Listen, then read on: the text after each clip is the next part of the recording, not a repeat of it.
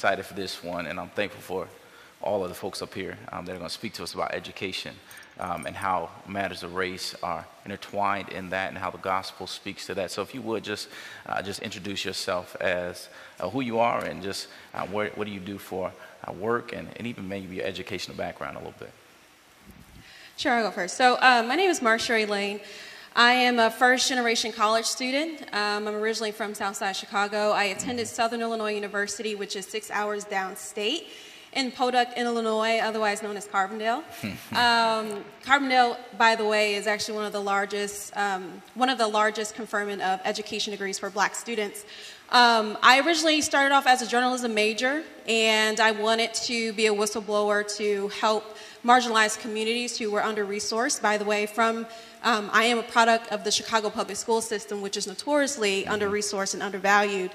And my work as a journalism student really highlighted the fact that just speaking from an objective perspective on some of these issues really limited my ability to be active in those spaces, to be an active agent of change. And so later, I started to work in different spaces, whether it was students who were from the Chicago public school system going to Taylor Park, or working with actually affluent families whose students or children were on the autism spectrum, or whether it was working with high school students from low-income communities like Cahokia, Illinois, East St. Louis, and so forth.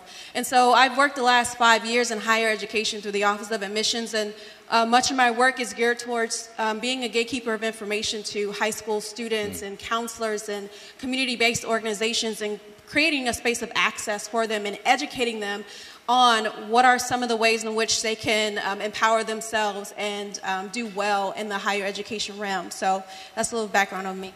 Amen. Whew. My name's Nina Oalabi. Hi, everyone. I'm actually from Maryland originally. In terms of like my education background, the last 10 years I've been an advocate for education in a lot of different ways, whether it was doing service learning with students who are in elementary school, or whether it was college advising, which is a lot of the work that I do now, helping students to stay in college. It's really easy to get there. It's not so easy to stay. Or, working with students around literacy building, but really engaging their understanding of who they are and their community through the Children's Defense Fund Freedom Schools program, to school discipline reform and the Dignity in Schools campaign. So I've really looked at education from a lot of different perspectives. I personally had really great experiences with education.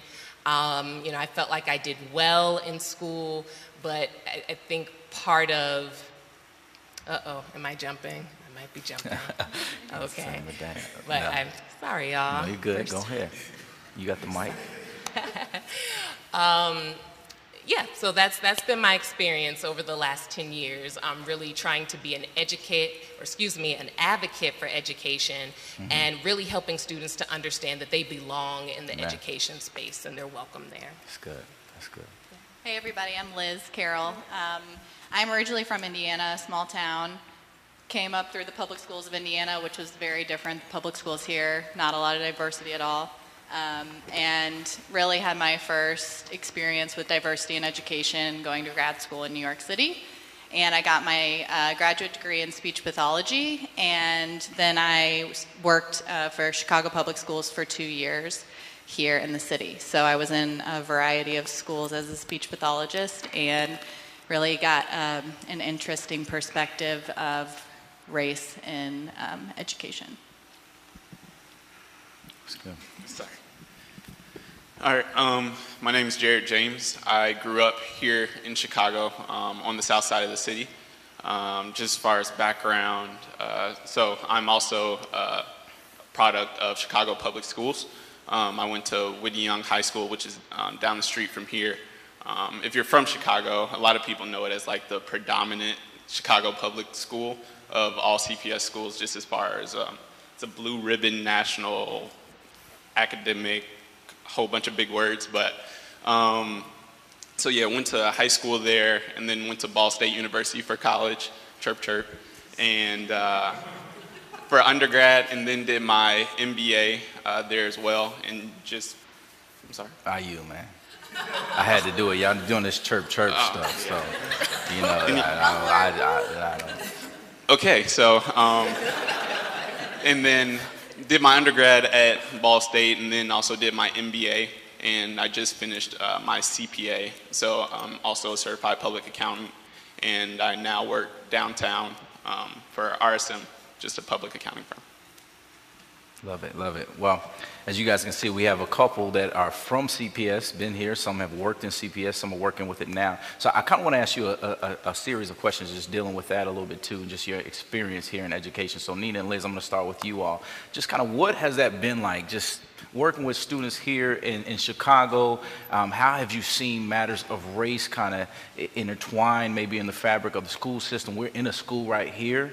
And we can talk all day about the under-resourced here and 30 different students that are homeless, things that are happening right here in one of the, I would say, probably one of the richest or wealthiest neighborhoods in Chicago, but you got under-resourced schools. So what do you guys encounter, things like that, dealing with these students, whether it be on the collegiate level or on a high school level? Sure, I can start first. When it comes to like race and education, I think a lot of what I see is insidious, right? Like it's the implicit bias that a lot of students experience. I mentioned earlier that I'm really all about welcoming students and helping them to feel like, hey, you belong in this school system, because a lot of what happens every single day says you do not belong in this school system, or excuse me, you do not belong at Harold Washington or within higher ed. And so that's why I really try to do that work to push the students forward, because it's through the attitudes that maybe students get through administrators or even educators, who are just kind of looking at the student with the dreadlocks, or looking at the student who, has on a little bit of tight clothing and has brown skin or has her hair a particular way. And so a lot really comes through kind of in those attitudes that folks feel and that folks experience. That's good. Yeah, I was in 3 schools, like I said. So one of the schools that I was in was a select enrollment high school, similar to Whitney Young, like Jarrett was talking about. So that was the most diverse school that I was in. And then I was in a school that was primarily African American students and a school that was primarily Latino students. And I would say I could talk forever, but I'm going to just talk about one story that I have, which is from the school that I was at in the primarily African American, with primarily African American students. And this school was across the street from a subsidized housing complex, but it was in an affluent neighborhood. So that was unique in itself, but all of the surrounding area was prominently white, fairly wealthy people that have families, but they didn't send their families to the school. 100% of the students came from this subsidized housing. And I, at the time, lived relatively close, so I would walk to school. And you could feel the divide from one side of the street to the other, walking to this school. It was unbelievable. Literally, I would walk from one side of the street, and it would be all white people, to the other side of the street, and it was all African Americans. And rarely did you see people crossing from one side of the street to the other. And even to the point of being one of the few white people in the school even working, and my white colleagues telling me, don't walk on the side of the street where the subsidized housing is. Don't go out there. And it was really, really discouraging for me, because I'm like, wait, we can be in here and educating these students, but we can't go on the streets where they live. We don't want to actually be a part of their lives and be a part of their families. So that was the most maybe impactful story and experience that I have with race and education. That's good, good. On that note, Jared, you've had a unique experience going to Whitney Young, growing up in the city of Chicago. And talk about kind of some of those experiences, just being a product of CPS, maybe going to school, coming home from school. What was that like for you, living in one area and coming to a different school? Yeah, so I had a much different, experience than a lot of the people most of the people that I grew up with. So like I said, I grew up on the south side of Chicago in the city. And so I was in an all-black neighborhood, except for my next door neighbor, which was a white family who also like had land, which I didn't even know what that meant growing up, but had land and a farm somewhere else, like in Michigan or something. But so yeah, I grew up in an all-black neighborhood where all of my friends, you know, when you're a kid, you just go outside and play with your friends. All of my friends went to our neighborhood school, and this is from like, we call it elementary school, so first grade or K through 8. And I went to a different school that was outside of our neighborhood, and it was also selective enrollment. So literally like a selective enrollment test into first grade. So I can't even imagine the things that were on that test. But I just always remember like coming home from school, and this is around like second, third grade, coming home from school, playing with my friends that are all black, and they're like, you talk white. And never understanding that as a kid, but I was just like, okay, I'm being made fun of, but that's what we do. But it just didn't really register. I didn't understand. And then eventually, like, I started to clap back and say, oh no, I'm just smarter than you, or I'm just educated. But what was happening when I was a kid was just the underlying mentality that white equals educated, black equals uneducated. Come on. And looking back at it, it was something that was just something as kids where you don't realize that it's happening. And I think Deb even spoke on it earlier, where there's a lot of things where, you know, kids are listening and kids form their own perspective without being educated on what they're saying or knowing what they're saying and knowing the effects that it'll have later. And so that was just an interesting experience from then. And yeah, I just know that I have a much different experience than like your typical African-American male, especially, but African-American male coming through CPS. That's good. So. That's good. Marsha Ray, you and the admissions department and things that you get to see, I think you have a wealth of resources in thinking through how this looks and how people look at individuals when they're thinking about accepting them into the school, whether that be for the neighborhood or what they look like. Could you just share a little bit about that? And maybe, you know, what's some things that possibly should change in that system? Sure. So before I can even get to how it translates at the administrative level and even at the student level, I first have to go back to this principle of, you know, descriptive versus substantive representation and how that impacts the way voters behave. So someone who you admire because of their morals and their values and principles, you are most prone to vote for them, right? Because they think like you, they share your same values, whereas descriptive representation implies that you vote for someone or you're for them because of their race and ethnicity or how they may speak, right? So that person, you vote for them because they look like you. And I've seen how this works in the academy. You know, I see instances of where, you know, descriptive representation can be for or against you. So at the administrative level, you know, you're invited to the table when it comes to certain committees about supporting Latino, Latina students or African American students. You're not invited if you don't look like, you know, part of that group, or perhaps you are discredited because it is the stigma that you're uneducated. You're an uneducated black woman or black man or other person of color. In other cases too, I find that even though, you know, we want to implement policy to say create spaces of access for students of color and maybe quote unquote dumb down the admission standards so they can gain access to your institution, sometimes even that isn't all the way authentic. You know, because we report to Board of Trustees, we report to legislators, there are a lot of constituents involved in how policies are implemented or how initiatives are funded. And so oftentimes it's really just a matter of having the appearance of caring for a certain population, when in fact, you're not there to consistently serve them and ensure that they are moving through not just general admission, but once they're here, how are we stewarding those kids when they're here? perfect example I'll give to you is that we have a lot of funding to support Asian American and Hispanic students at my institution that I won't name. Some of you know, but I won't name them. But we have a lot of resources to support those students, and one of the models that they've implemented is this mentorship program for Asian American students. And you find that students who are part of that mentorship program, they're engaged, they're actively involved on campus, they are one of the most highest academic performing students at our institution. But if you find that that works for that population, why not create some space and fund other students as well so they too can be a part of those models? But you also see those students leaving the institution because they don't have the financial aid to support themselves. The community is not as engaged with them. And so there's policies that's impacted that is for or against our students. There's just the appearance of wanting to look like we are supportive of all people.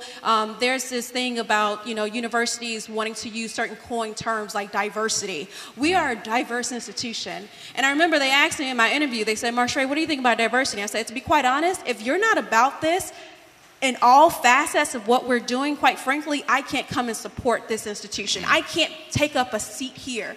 Because if you go to a college fair, you'll see brochures across all the tables. You have an Asian American, a white American, a black student, so on and so forth. You see these pictures, right? But is that true of that space? Are we truly in supporting those students? And so those are some examples. And personally, of course, I've experienced it where I was hired to be a part of a committee, on a hiring committee. And to be honest, my voice wasn't heard. And you might say at that time, yes, I was a newborn or new professional, right? And so you might argue, well, it was probably in your best interest to just defer to the opinions of my white male counterparts who were also part of that committee. But quite frankly, I was there to also check a box to say that we were being fair, to say that, to have a black woman as a part of that committee was in a way to really just support all people who were applying. I will say on the other side, though, I am very grateful for my current institution because although their hearts might still be a tad bit far disingenuous when it comes to supporting marginalized groups of people, I will say that it's only by God's grace that has allowed them to be as diverse, to be as welcoming and inclusive as they are. I do see that despite it all. That's good. That's good. That's good. Thank you for sharing all that. As we end this, I want you guys, could you just sum it up for us, Nina or Liz, just thinking about why should we think of matters of education, and why is it a gospel issue? Is it a gospel issue? When we look at this system, things that you've talked about? When it comes right down to it, God is for the oppressed, and any system that is a vehicle of oppression, God is going to care about it. God's going to want to dismantle it. And I feel very much so that the work I do is justice work. And a lot of times Christians will hear justice and they're like, oh, it means this or it means that. No, what it really is it's love work. It's light-bearing work. It's seeing the light in other people, believing that there's light in other people, and just believing that God's death on the cross and what he did 3 days later really does allow us to have this deep-seated love that's not flimsy, that's not just like, oh, I like you, I think you're cool, but no, it's a love bears all things, love hopes all things, which we are not able to do without Christ. That's good. That's why it's important. Amen, amen, amen. You guys give it up for the educational panelists. Thank you, guys.